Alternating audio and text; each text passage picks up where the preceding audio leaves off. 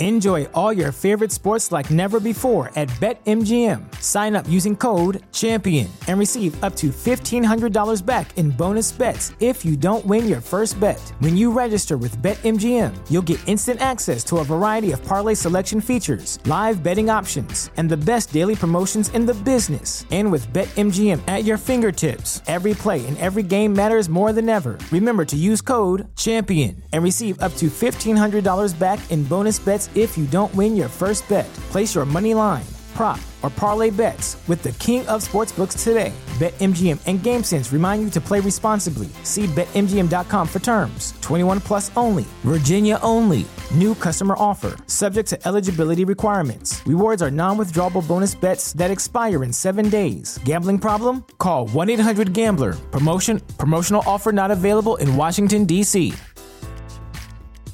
At Parker, our purpose is simple. We want to make the world a better place by working more efficiently, by using more sustainable practices, by developing better technologies. We keep moving forward. With each new idea, innovation, and partnership, we're one step closer to fulfilling our purpose every single day. To find out more, visit parker.com/purpose. Parker, engineering your success. Hey guys, so you should really know all of our classes are virtual right now. So every single one of you, no matter where you live in the world, can take our classes. We were trying to do whatever we can in this time to make things available for people. So here's what you need to know about that. Just go onto our website or go onto MindBody, sign up for any classes if you were here and you were going to do it.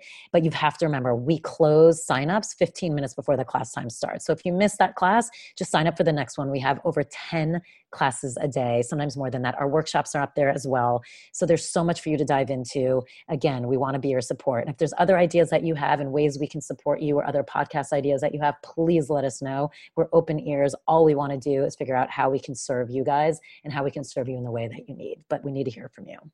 Thank you.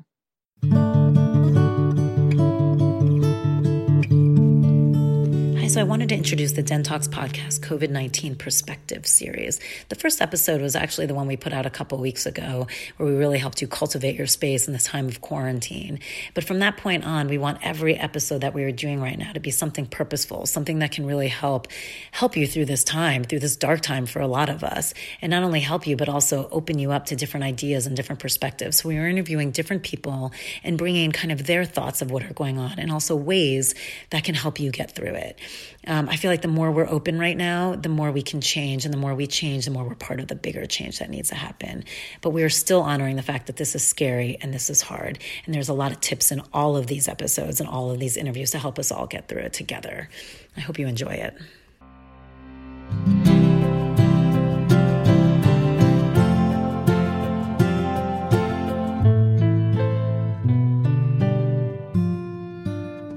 Welcome to Den Talks podcast. This is Tal. I am your host and the founder of Den Meditation.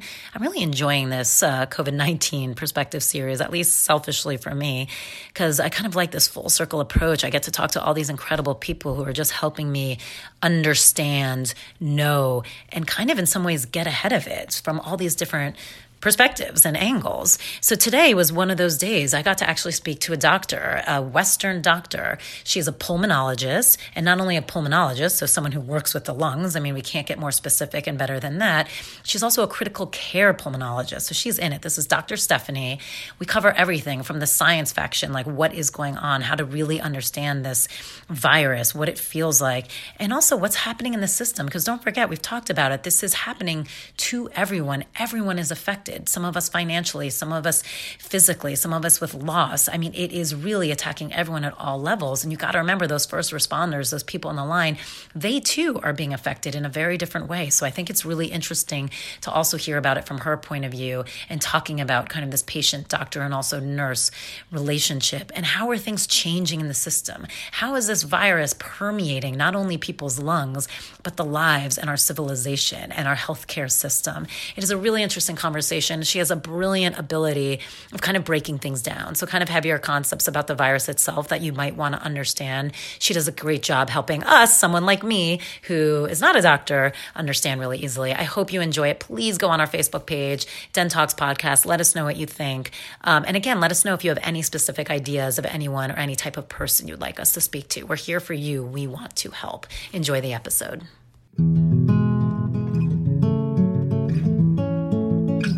I'm here today with Stephanie, who works in Portland, is a doctor, pulmonary critical care. And even though you guys aren't yet a hot spot, you're in it, you're seeing it, you're dealing with it. And obviously you keep up and are dealing with other people who are probably more in hot spots. Is there fear for you guys that you will soon it'll increase in your area? Or do you guys feel like it's under control kind of in Portland? Yeah, that's a good question. I'd say for the last 3 weeks at least, we've been in a pretty heavy planning mode on all fronts in preparation because we're not far from Seattle, and Seattle was the first sort of initial hotspot in the US. Our proximity to that city obviously put everyone on guard.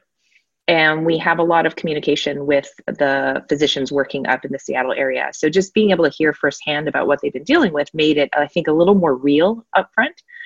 So all of the hospital systems in our regional area have been trying to be really, really proactive to prepare for a surge. And every day it seems like the models change a little bit. So in terms of whether or not it'll actually happen and exactly how bad it'll be, that seems to shift from time to time. But we've done our best to put measures in place so that if numbers really increase in a very short time period, hopefully we're really prepared for that and can handle it. So that is interesting when you talk about models changing. I mean, that must make it kind of hard for you guys, or do you just put a different mindset on? Like, how do you handle that? I think it depends. I think every person handles it a little bit differently. We have all of our physician leadership in the various hospitals I think are paying a lot of attention to the modeling because they need to use something for planning, and that makes a lot of sense. And they're in communication with teams up in Seattle to give them a sense of how to prepare. And then for those of us who are more just sort of practicing clinicians, I haven't spent a lot of time looking at modeling because I think on the one hand, it makes me, I don't want to get complacent, but at the other time, at the other end of the spectrum, I don't want to be more anxious than I need to be. So for me personally, just sort of keeping my head down, focusing one day at a time, 1 week at a time, and knowing that there are plenty of those above me that are thinking really big picture, so we can sort of, focus on our day to day. So when this started, you started probably hearing about it in China, especially you being in, a pulmonary critical care. I mean, at first when it seemed far away, was it more of interest? Like, wow, something to learn about because it's so much about the lungs and so much about what you do. And then as it got closer, was it more like, oh shit, like you guys more than anyone are going to be like in the heat of it? That's a great question. Actually, interesting that you asked that, because when we first started to hear reports in December of 2019, we were all gathering together for, Christmas holidays, and, we had family in town. And so there's a lot of us, just time off, spending time together. And my husband pays a lot of attention to the news. He's a physician as well. And he, started to tell me, he's like, have you heard about this virus in China? And he was really worried. He's like, it's just going to be a matter of months before it's on our doorstep, because we're such a global community now. I mean, travel between countries is nothing, right? People do it all the time. And the sheer number of people that move from place to place is unfathomable. So the minute that we were hearing reports that they were building 2 new hospitals to handle the volume of patients, that was a huge warning sign. That's just not something that happens for, it doesn't happen for influenza. It doesn't happen for seasonal viruses. So that definitely seemed to indicate that this was different than what we had experienced. I mean, when was the last time anything like that ever really it's funny because everyone right now, not to get political, keeps comparing this to like the swine flu because, administrations like to attack administrations. Yeah. And it's interesting. So this morning I actually went back and I was like, I went to the numbers, and for a while you could compare it number wise, but now there's, no comparison. We've surpassed those numbers in 1 month. That took 15 months, I think, 15 months to get to around 13,000 deaths in the US for swine flu. Right now, and it just went up because New York just announced, and this is at this moment that you and I are talking, so by the time this even releases, it's going to be higher. We're at over 19,000 deaths, and it's been a month in the US. Yeah. So, I mean, you can't even compare it. No, you can't. And I was in training. I was doing my fellowship training for pulmonary and critical care medicine at the time that H1N1 hit us pretty hard. And I remember that season really well. It stood out from all other flu seasons. But the way that felt and the way we were handling that was completely different from what the environment has been here in the last few months. Talk about, this is an interesting question from your perspective, is that because of what you're seeing walk in the door, or is that because of what is being talked about in the news and kind of, the stay-at-home qualities? Yeah. Well, obviously the news are surrounding it, and the statewide orders and such and restrictions, that's obviously very different. But it's not, I know I have friends and colleagues and, acquaintances who at various times have said, are we just hyping this up a little bit? But I think what it comes down to is when we were hit with H1N1 in 2009, there's still, we have vaccinations for influenza. Now, granted, that serotype wasn't something that was included, but our history with influenza vaccinations is long. And even in a season where the efficacy of the vaccine is relatively low, there is still, generally speaking, a fairly good cross-reactivity. So those that, I see it every season, those that are vaccinated, even if they're unfortunate enough to get ill, they tend to have much milder illnesses and recover faster and with fewer complications. We're dealing with a virus that we didn't even have the ability to test for it. So we were starting off in a completely, not only were we questioning, how do we recognize this illness and be on top of diagnosing it, but we were limited in how we could actually even diagnose. And then the concerns surrounding about how do we isolate patients? What type of level of precautions are necessary? Do they have to be in droplet precautions, or does it actually have to be airborne? There were just so many questions that don't come hand in hand with a flu season. And you still don't fully have all those answers. I feel like our sense of that has gotten a lot better. But that being said, yes, there are still unknowns. All of us are keeping a close eye on the literature as we're getting daily new publications, sharing information. And a couple weeks back, there was a publication in the New England Journal. They had done testing about how long this virus can actually survive on various types of surfaces.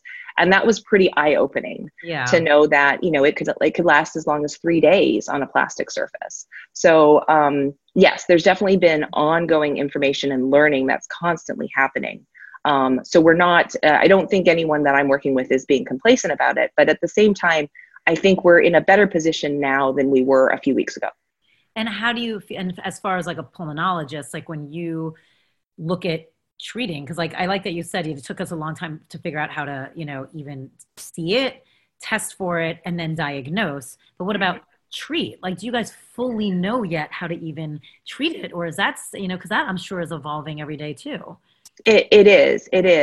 And I think one of the most challenging things that many physicians are facing centers around the fact that there's been so much news surrounding this and surrounding potential treatments that you're not only dealing with your own clinical judgment and trying to determine what's going to be best for your individual patient, but then also dealing with the fact that we have patients calling in saying, I want hydroxychloroquine. I want you to prescribe this for me. And trying to explain to someone that this isn't a well-tested therapy. It has not been proven to be effective. The initial studies that have been published or are pre-publications suggesting there might be benefit really come down to very small numbers that haven't been controlled. And the endpoints have not been terribly impressive in some of those studies. So explaining to people that this isn't quite the magic bullet that some might make it out to be is difficult, because you never want someone to have the impression that you're withholding something that's truly effective. We wouldn't ever do that. And we're utilizing it. It is being utilized in hospitalized patients. But it's important that we use these potential therapies in a manner where we can actually assess not only are they safe, but are they effective? And that's best done in treatment trials. And wasn't there something about that drug, and I'm sure I'm off, that it's also like if you have certain underlying things, that's actually a really bad drug for you. And the problem is some of those underlying things are really hard to know. A lot of people live with them forever and don't realize it. And then if I remember reading correctly, this was a while ago, and unfortunately they keep getting pummeled, especially like with African Americans, whatever that underlying thing is, and please jump in when I forget, happens to be more common, and most of them don't realize they have it. So if then they walk in and they're like, give me this, and they take it, it could actually be lethal for them, and they would have had no clue why. Yeah, so there are a few concerns. There's several. I mean, there's a long, if you look up the potential side effects, for example, of hydroxychloroquine, the list is pretty long. But if you look up the side effects for Tylenol, the list is pretty long. It's all about potential I've seen those commercials on TV. Right. Yeah. So it's not to say that the most serious side effects possible of this medication are common per se, but the serious listed potential side effects are extremely serious. So it can cause severe bone marrow depression and basically shut down the bone marrow's function. It can cause a Stevens-Johnson's reaction. So you get sloughing of all of your mucous membranes and tissues, and it essentially function like an extensive burn, which is extremely dangerous. You can obviously have severe allergic reactions and cardiac problems. So it's not a harmless medication by any stretch. And anytime we utilize any therapy, if we're not balancing, if it's not clear that the risk of any potential therapy is outweighed by the benefit, then you're potentially only exposing your patient to risk. And that's something that we really want to minimize, especially in the setting of a serious illness that is already going to affect them in very serious ways. And for the issue that you mentioned about African Americans and also those of Middle Eastern descent has to do with G6PD deficiency. So there's a lot of testing that is often done by rheumatologists before they utilize this medication, because it is utilized for rheumatologic conditions like lupus. And they do a lot of upfront preparation to make sure that their patients are going to be well monitored and safer. And for people who are trying to take this medication on their own or taking it as an outpatient basis, they may not be getting that initial pre-screening to help make sure that they're safe to take the medication. Right. It's interesting because I have a friend who has lupus and she couldn't get her monthly fill. Yeah. Which is so scary. Yeah. Sad. It is. It's really unfortunate. And we've had pharmacies in the local area having to close down dispensing of the medication to prevent people who maybe shouldn't be getting the medication, who are trying to use it prophylactically, from being able to fill that. And I don't know how that's directly affecting our patients with lupus and other rheumatologic conditions. I hope they're able to get their therapy. I haven't specifically heard from my colleagues in the rheumatology world that they're not able to get it, but it's definitely become a lot harder for them. I know that. So when you get, it's so interesting. So it really attacks the lungs, and that's the scary part, right? Because I mean, you can get the awful flu symptoms and nobody likes that and it's not easy, but chances are you'll recover from that. It tends to be when it starts to get lethal is when it really gets into the lungs. And so what is that? Is it filling, like what's happening? Is it filling it with phlegm? Is it impossible to get? What is happening to the lungs that is putting it to this place? Well, I think we're still learning a lot on that front. What is a little bit more unique to this virus, it seems, is that it attaches to a receptor directly on the type 2 pneumocytes. So a certain type of lining cell of the lung alveolus or the air sac. So this is where the virus can actually bind and be incorporated into the cell, and the infection takes hold. And the type 2 pneumocytes have, roles in multiple things, but they're also part of your body's system to make surfactant that helps keep lung cells open and healthy. It's involved in your oxygen exchange. So it's part of that membrane that helps uptake oxygen. So it basically interferes with some of the very most primary functioning cells of the lungs themselves. So it's not even just that viral lower respiratory tract infections tend to generate a lot of inflammation, or can. And in doing so, you get inflammation is a series of proteins that are manufactured and secreted, signaling molecules. They will drive your immune system cells, your white blood cells to hone in and focus on the area of infection to try to engulf and contain infection. And in so doing, they generate things like pus and mucus. That's sort of a byproduct of your white blood cells coming together and working to protect your body. And that inflammation in the lungs is common with any lower respiratory tract infection. But this virus in particular seems to have it seems to hone in on some of the important cells in the lungs. And so it can cause dysfunction above and beyond just the inflammation that accompanies the infection, it seems. I don't know that that's the clearest explanation, and I'm by no means an expert. Again, as a layman, basically what you're saying, it goes into a part of your lung that is involved in the most basic function of exchanging oxygen and allowing the cells' membranes to open up to allow you to breathe. So it's like closing the gates before you even get in there in some way. And we think this is why it leads to such significant impact on oxygen levels. So these people who come into the hospital, those that need to be hospitalized, universally low oxygen levels at some degree are present. And in some people that is really, really profound, and they need to be in the ICU or they need to be on a mechanical ventilator. For others, it may just mean wearing oxygen through a nose cannula for the duration of their illness in the hospital. But it universally seems to, in patients who get more sick, cause low oxygen levels. It's pretty profound in some cases. So there was that for a little bit, there was, I don't know if a rumor or people were saying that then it was getting found that the respirators were actually making it worse. Do you hear that? Not specifically. I can, I don't, if I'm interpreting that correctly, something I counsel patients and families on is mechanical ventilators or respirators or breathing machines, however you want to refer to them. They're a tool. So first and foremost, they don't treat or fix any infection. Right. They're a tool. They're a support tool. And like any tool that we use, just like any medicine, there is an upside and a downside. So I describe to people that the way a mechanical ventilator breathes for you or helps you breathe is in a way opposite to how you naturally breathe. So our lungs and our respiratory system are designed to function in a negative airflow manner. So we draw air into our lungs when we breathe by generating a drop in pressure in the chest that pulls air in. So it's a very low pressure system to do that. When we use a mechanical ventilator, we push air into the lungs. So it's a positive pressure system. So we're actually getting air to flow from out to in by increasing the pressure level such that it forces air down. And that's not a natural way to breathe, as you can imagine. Right. And if you're not cautious with how you utilize the tool, the ventilator, you can do damage. So if you were to just forcefully put air into someone's chest at indiscriminate levels of pressure and you didn't pay attention, or you overinflated the lungs repeatedly, that can lead to damage in itself. So the lungs are very stretchy in their natural state, and they are designed to be that way. But if you overstretch lungs and repeatedly do that with high levels of pressure, you can actually generate inflammation that does further damage.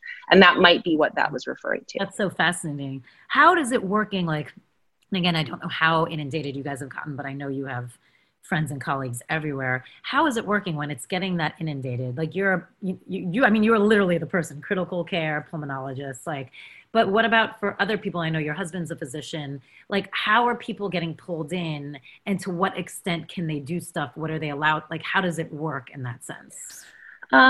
So we've had lots and lots and lots of support offered from our colleagues in all different fields. So my practice, being pulmonary and critical care, means that I do critical care medicine, and that obviously takes place in a hospital. But my pulmonary practice is an outpatient practice. So I see patients in the office for chronic lung disease, just like you'd go to an office visit with your primary care provider, for example. So in the outpatient world, we're receiving support from our colleagues, trying to help manage their patients and limit how many office visits we're needing to perform ourselves, just because we're less present in the office right now, which is, not something we want, but unfortunately a reality of needing to spend a little more time in the hospital. And then in the hospital, our colleagues working there, especially in the emergency department and in the anesthesiology department, they've been very, very supportive. So the emergency department has reworked some of their protocols in terms of If there's a high suspicion for coronavirus infection and someone has very low oxygen levels, they're putting people on breathing machines sooner, because we've learned, unfortunately, that these people, when they get sick, they can get sick very, very quickly. And our anesthesia colleagues have made themselves available to come and support us in terms of being present to assist with procedures. So when someone's in the ICU, putting them on a breathing machine and potentially needing to do other procedures can be very time consuming, especially when you're needing to put on very specialized protective equipment to enter the room. So all of that can really take up a lot of time. And anytime that you're in the position of being in the room doing bedside care is time that you're not able to be present for all of the other patients on the unit necessarily. You want to be able to sit down and actually think through care and care plans and talk to the rest of the team. And you can't be in two places at once. So a division of labor really, really helps get everyone timely care. So you've seen kind of how the Hive has changed. Yes. Like, that's interesting. So the systems within, and do you feel like it was kind of a natural shift, or do you feel like it was someone with foresight being like, this is what has to happen? Or It was a combination of both. I think we, before we had even fully identified all of what our support needs would be as a unit or a department, we had colleagues approaching us, emailing us, texting us, coming up and talking to us and saying, hey, I'm available to help. Tell me what you need me to do. You know, what can I do to assist? So there was a lot of volunteered support. And then as a group, and I know other groups have done this too, we came together and said, okay, if things get busier and we're needing help, who could we ask for help, and what could that look for? What would our ask be? And it was really pretty organic that, you know, what we needed and what people were offering, you know, really came together very, very well. So I think we've been well supported. Because it is so true. Sometimes in anything, like when you get volunteers, you're so happy and excited, but yeah. If the skill set doesn't lend itself to what you need, sometimes it can be more of a nuisance. Like nuisance isn't the best word, but you know what I mean? It can be more of an obstacle that slows you down, because then you're spending time either directing, helping, or ending up doing it anyway with like a block. So it is interesting that you feel like it's actually smoothly, because that's what I was wondering too. I'm like, with all these people, which is amazing, in all this medical care, but not every doctor is trained in a way that can actually be of service. It's interesting that how the dance is working.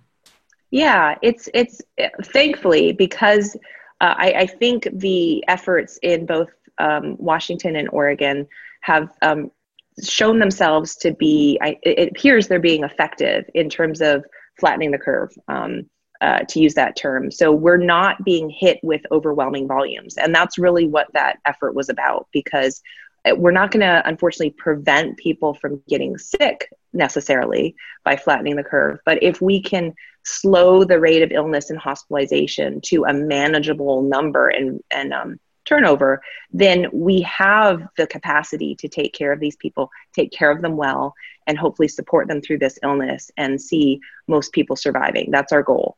It's when the system becomes overwhelmed that changes.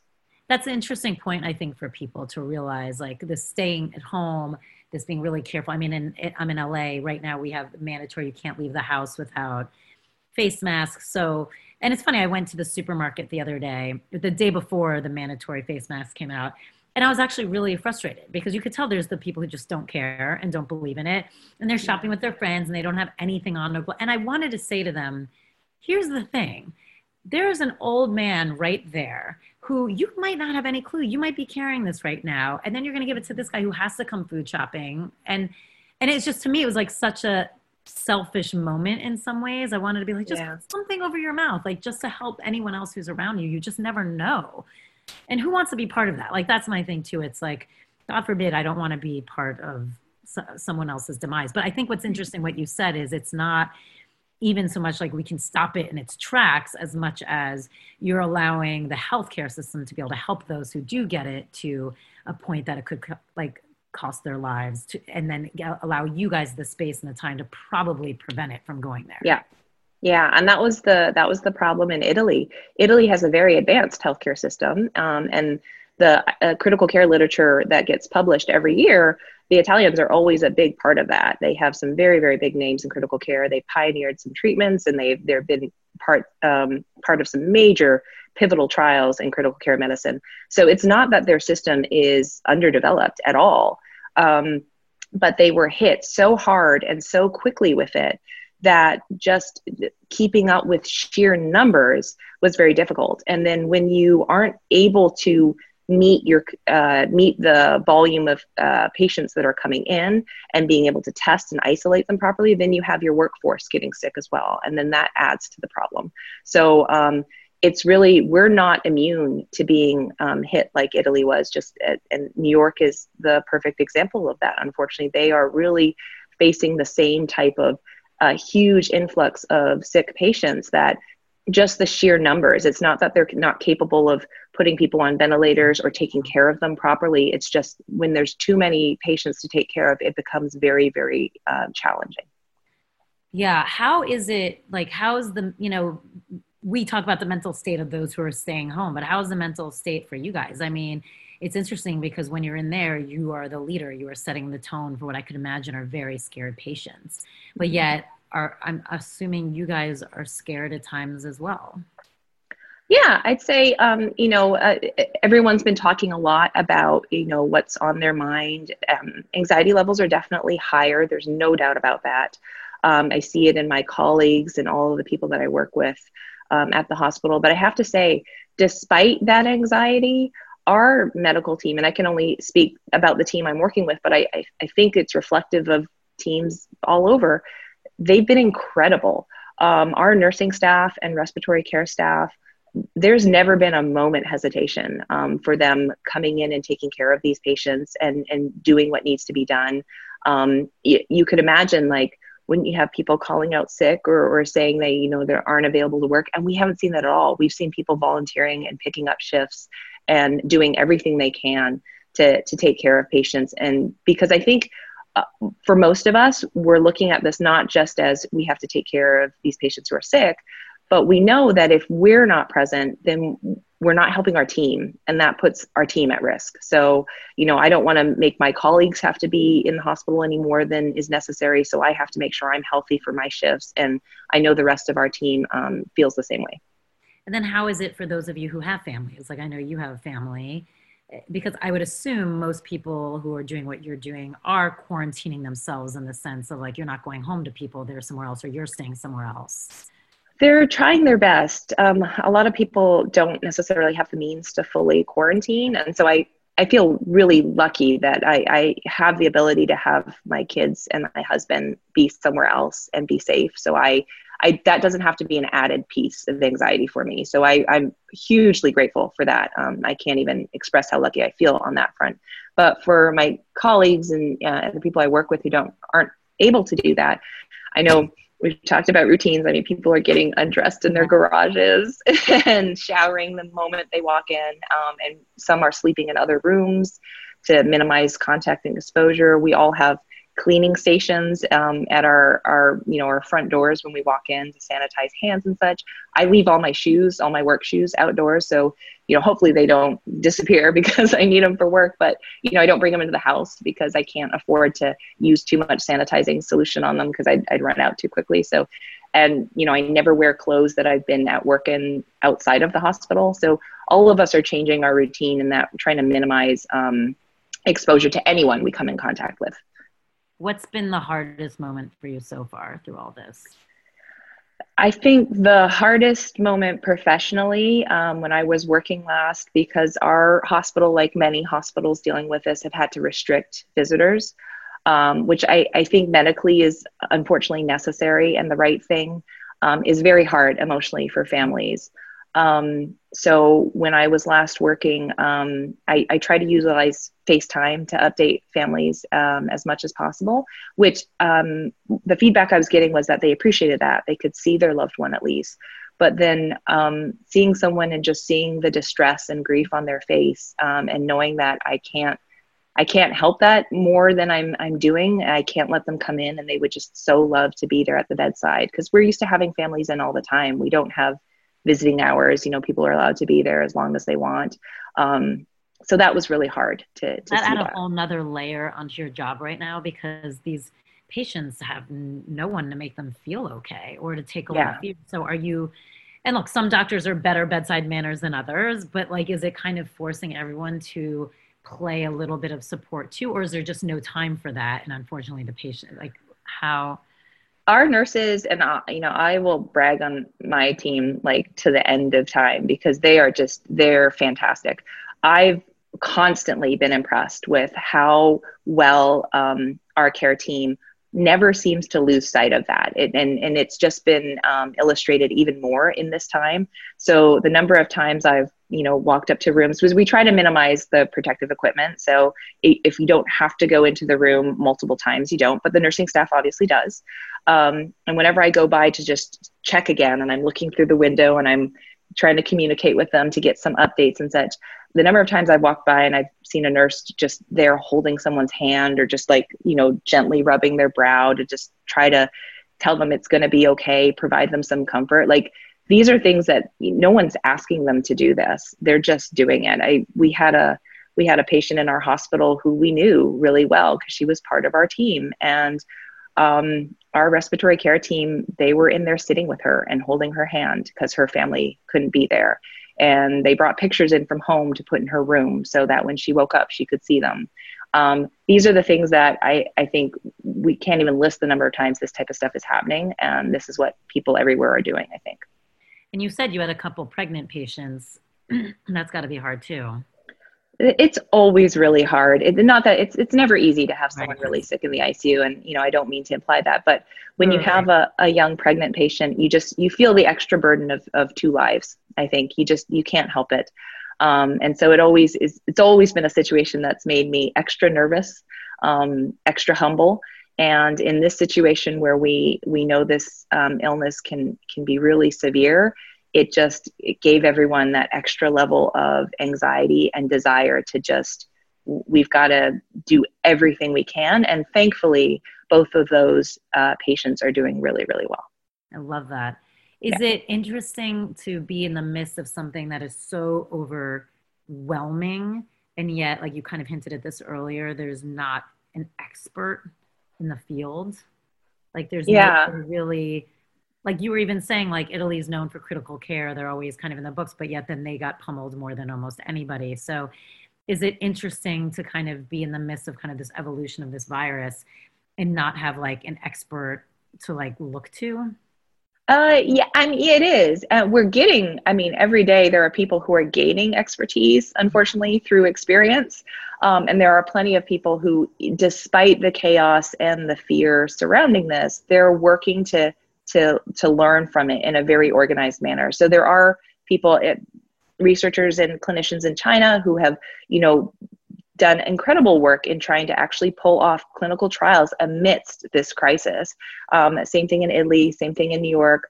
We're in contact with our colleagues in Seattle, and they've been putting on weekly conference talks that they invite, everyone to attend remotely through Zoom to share their expertise and their experience.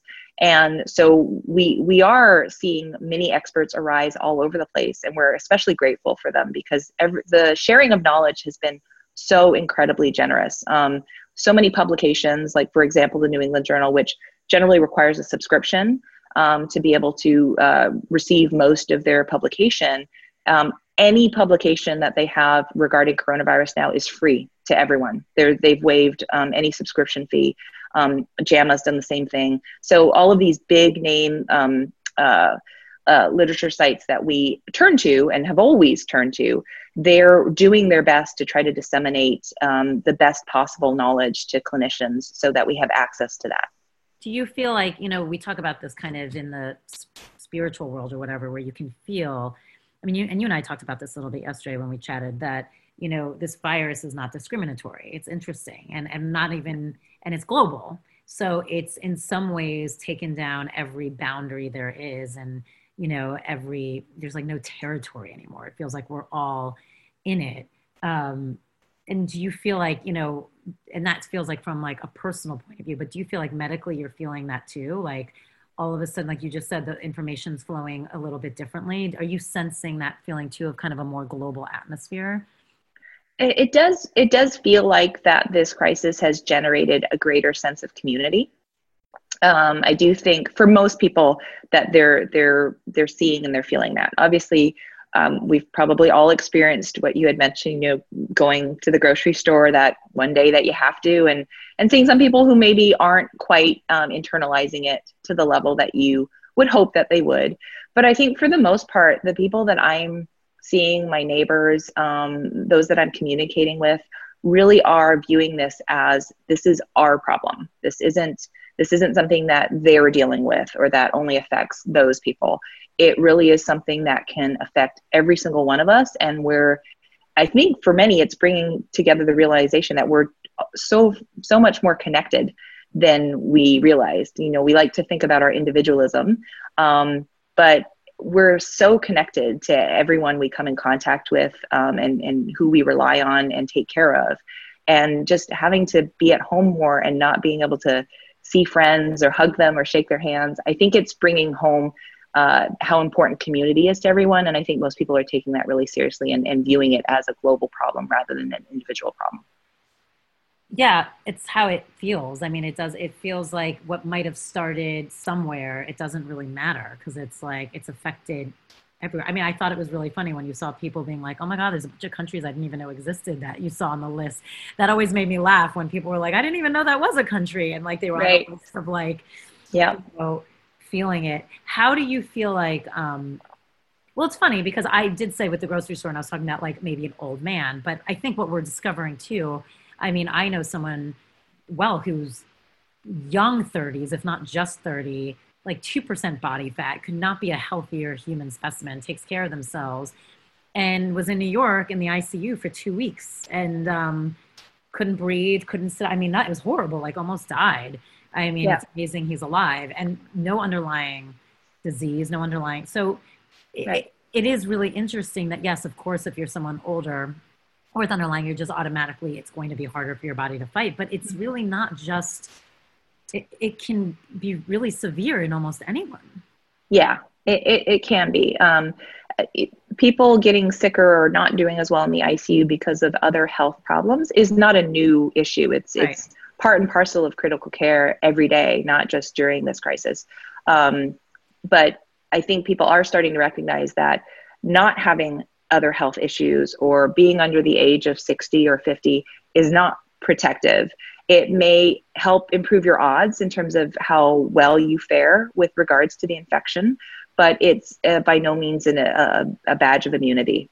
So it's something that every single person, top to bottom, needs to take really, really seriously. I mean, there's still odds, which means you can always fall on the other end of it, which people forget sometimes. Yes. Yes. So it could be 1 out of 10, but you could be that one. And right. Not that we want people to operate out of fear, but this feels like one of the first times where you do need to actually internalize a little bit of the fear to like. Yeah. And hopefully a productive fear. You know, we don't want people, fear can be helpful in degrees and, in a certain manner. We want it to be directed. We want it to be help empower people to understand and take the steps they need to do to protect themselves and protect those that they love. But we don't want people feeling hopeless, locked up in their houses, like there's nothing that they can do. So we don't want to take it to that level, but we want people to take it seriously. No, absolutely. And I think that's a perfect way to say it, because I'm always the first to be like, don't let fear run you. But I think you're right. This is like a productive fear where it's like, just be smart about it. Yeah. And again, maybe, or look at it this way, like just enter the community, like, and do your part that you're responsible for within the community, the global community. Yeah. If you could tell everyone one thing to just be aware of, or again, maybe let's talk about the symptoms for a second, because I know they change. And are you feeling like people are being respectful of the idea of like, unless you really can't breathe, please don't come don't start clogging the system, like stay at home and ride it out at home? Do you feel like people are being respectful of that? Yeah, I think surprisingly many people have. And a lot of our patients at our practice, I know, have been really proactive about, we've been ramping up telehealth so that we can stay connected with our patients, take care of them, help them in all manners that they need help, but hopefully keep them out of the office unless they really need to be in the office. So we're doing a lot of video visits. And sometimes before we're even able to reach out to someone and say, hey, we'd like to convert your office visit to a video visit to help keep you home and keep you safe, they've already contacted us and said, I'm feeling okay. I think it's better if I don't physically come into the office. If there's some other way we can touch base. So yeah, people really are, now your I think, everyday, taking that seriously. all of your everyday patients have underlying lung issues. Yes. So, I mean, did you feel a sense of fear from them?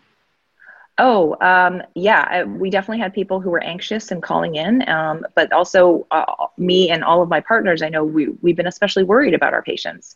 One of the most wonderful things about being able to work in the office as well as the hospital is we have the ability to build relationships with the people that we take care of. And I have some patients that I've been seeing, for 7 years. And that's a relationship that is more than just, a quick office visit. You really care about people that you've been connected with, and you don't want to see anyone getting sick and being in the hospital. So it worries us. I know all of my pulmonary colleagues have been worried about our patients with chronic lung disease and wanting to really do what we can to help keep them safe and support them. What should people know about if they do feel like they're getting these flu symptoms, they do feel like they're starting to get the virus? When is the moment that they should start coming in or calling and not trying to ride it out at home? That's a good question. So I have a lower threshold. I would think people should always touch base with their doctor if they're sick and they're have any worries at all. So it's never a bad thing to make a call in and say, hey, this is what's been going on with me. I've started having fevers, or I have a new cough and I'm feeling a little breathless, whatever the symptoms are. They're primarily respiratory. But if they're sick, they should call in for advice. Our organization has set up a 24-hour nurse advice line with physicians supporting that as well, so that we're able to really field a lot of calls from people, because we want people to be able to access advice and information. When there's any concern, we route them to an appropriate evaluation center. So again, every organization is doing it a little bit differently. Ours, we have a rapid respiratory evaluation center where people can be scheduled for an urgent visit. They'll do it by video if it's possible. They'll bring them in if it's necessary. They facilitate testing, and the turnaround time for that has really increased. And then they provide direct counseling to patients on what further symptoms to monitor for. For my chronic lung disease patients, thankfully, many of them have home oximeters where they can check their oxygen levels. So if they have that, or if they can get one, I always tell them I want to know if their oxygen levels are running any lower, because that in and of itself will be a potential need to have them admitted to the hospital. And just, touching base with people frequently. So even if they call in and we check on them on day 1 and they're doing okay, day 3 might be a little different scenario. So you might need to touch base with someone every day for a bit to make sure that they're really doing okay. I mean, that's what seems so interesting about this virus is like people feel like they're getting over the hump, and then all of a sudden the oxygen levels dip and then they're in the hospital. And even though they might have like a week at home feeling awful, and then they're like, oh, I'm better. That's so fascinating to me. Yeah, the time course is a little different. It does seem a little bit unique. Most viral infections will run their course in 7 to 10 days. Often, 5 days is when people are hitting their peak.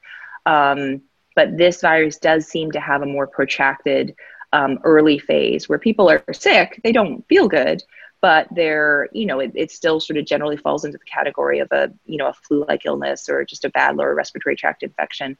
And then, day 7, when most people say, oh, I'd be getting over this cold right now, is when things can get really worse. So that the timeline of this is definitely, it seems a little different than what we've been seeing previously. Now there's been talk about 2 strains that they've thought. Is that true, or is that just talk? Like where there was like a strain that they feel like was from China earlier, and then one that's coming more from Europe? Yeah, I've heard that. I haven't read a lot about it, so I'm not sure. There's been lots of different talk online about, has one of these strains been out longer, and we've actually had some exposure. And to be quite frank with you, I'm not sure how true any of that is. I'm not sure. I know a lot, especially in the LA area, I feel like there's been a lot of articles about like, has LA already been exposed? Is there like a herd immunity already happening? Right. I'm so curious. I think once we have antibody testing, that will help a lot to get a sense of who has been exposed, provided the immunity lasts long enough and can be detected. Yeah. When do we feel like those are going to be available? That's a good question. I'm not certain. I know there's already tests. They're in development, and I believe, I don't know if one has been FDA approved yet or not. But the ability to do the antibody test will be, it's much more readily available than, so some of the things that we're holding out hope for, obviously a new vaccine, better and better testing with shorter turnaround times. But an antibody test is much closer to realization if it hasn't already been approved. It changes every day, so I'm not certain on that front yet, but that we're much closer to having access to that than a vaccine. And you said they will be great as long as your immunity is so meaning like the antibodies can last only so long sometimes and then can go away. Yeah, not all infections. Go ahead, sorry. Not all infections provide lasting immunity. So you always get an immune response if you have a functioning immune system, but the immunity that is generated from that is not necessarily going to be long-term. So you can get this sort of peak of antibody generation, and then it may fade over time. So that's interesting. Yeah, so we're not certain exactly how long the immunity that we generate to this infection lasts. I've seen reports on both fronts suggesting that it is fairly long term, and therefore if you've been infected and recovered from your infection, that you will have protection moving forward. And then I've also seen it written that we're not so certain about that. It's not entirely clear that reinfection is impossible. And that's where it becomes a whole another question. Yeah. Well, I really appreciate this conversation. Thank you for your candor. Thank you for talking to someone like me who just doesn't understand everything, and you really broke things down very easily. So I appreciate that. Oh, no, I appreciate the opportunity. I'm so glad you're able to sort of support your community there, because I know people are looking for information, but also just connection. And that's really, really important right now, I think. And thank you. I know I can speak for everyone. Thank you for everything that you are doing. It's really amazing, just like the strength I feel like all of you in this, and anyone who's out there, sir. I mean, I just saw my Amazon guy and I was like, oh my God, thank you. Because it's like, it's really kind and sweet that I know, and like you were saying, there's nobody who's called in sick, which is fantastic. But to know that it doesn't even cross any of your minds to not come in and serve and help and be there for other people is so beautiful, and can remind a lot of us who are home sitting here that like it could be worse and it could be harder, and we're all playing a part, but what you guys are doing is incredible, and thank you so much for that. Well, thank you. We really appreciate everyone's efforts, and we know this is absolutely a team effort, and everyone has their own roles that we're playing, and no role is insignificant. So I think the fact that this is, for right now in our region at least, going okay is not just a function of what we're doing in the hospital. It's absolutely a function of what everyone at home and who are working in other essential jobs are doing every day. So we appreciate that. You're amazing, Dr. Stephanie. Thank you. Thank you. And hopefully we will talk again soon. I might bother you again if there's more questions. And I'm sure in 2 weeks this whole thing will change and we'll have to like bother you again. No problem. No problem at all. Enjoy your one day to yourself and try and relax and rest and stay safe, please. Okay. Thank you. Stay healthy. Bye. Bye. DenTalks podcast would not exist without these incredible people: Nicole Rappi, Reem Edon, Hayden Fungheiser, Kim Bielik, and music by Alex Feder. Thanks for joining us. If you haven't subscribed, please do. And also, wherever you listen, please go and leave us a review. It's so greatly appreciated. It really does help us out. If you want to keep talking about all this stuff, please join our community on our secret Facebook page. Go to Facebook, search DenTalks Podcast, and join us there.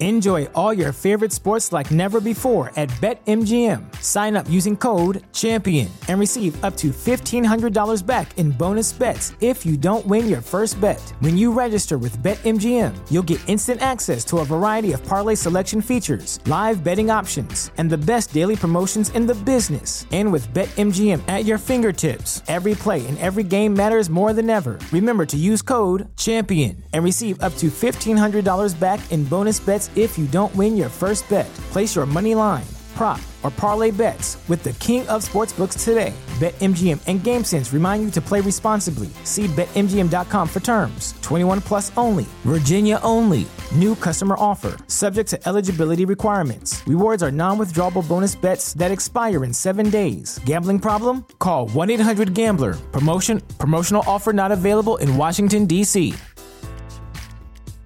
At Parker, our purpose is simple. We want to make the world a better place by working more efficiently, by using more sustainable practices, by developing better technologies. We keep moving forward. With each new idea, innovation, and partnership, we're one step closer to fulfilling our purpose every single day. To find out more, visit parker.com/purpose. Parker, engineering your success.